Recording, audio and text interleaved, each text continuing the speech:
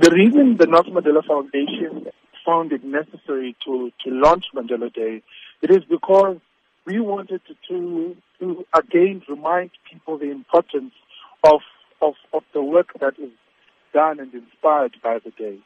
But especially as well is to also introduce the new theme that we're adopting within Mandela Day, which is action against poverty.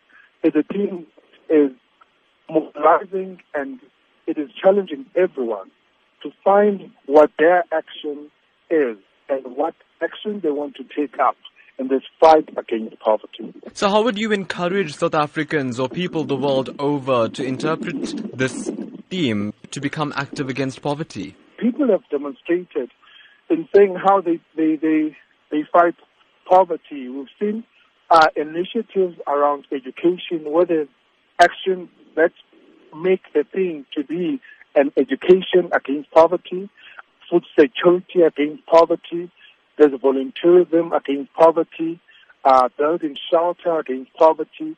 So these are all the actions people have identified with.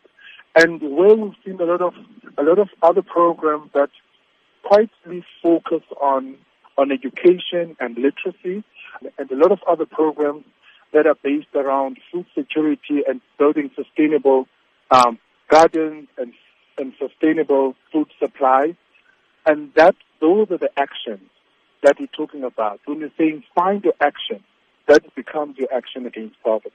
So any innovative ways this year for citizens to become involved? Because I know that the Nelson Mandela Foundation often creates great platforms for citizens to partner with the foundation to take this global day forward.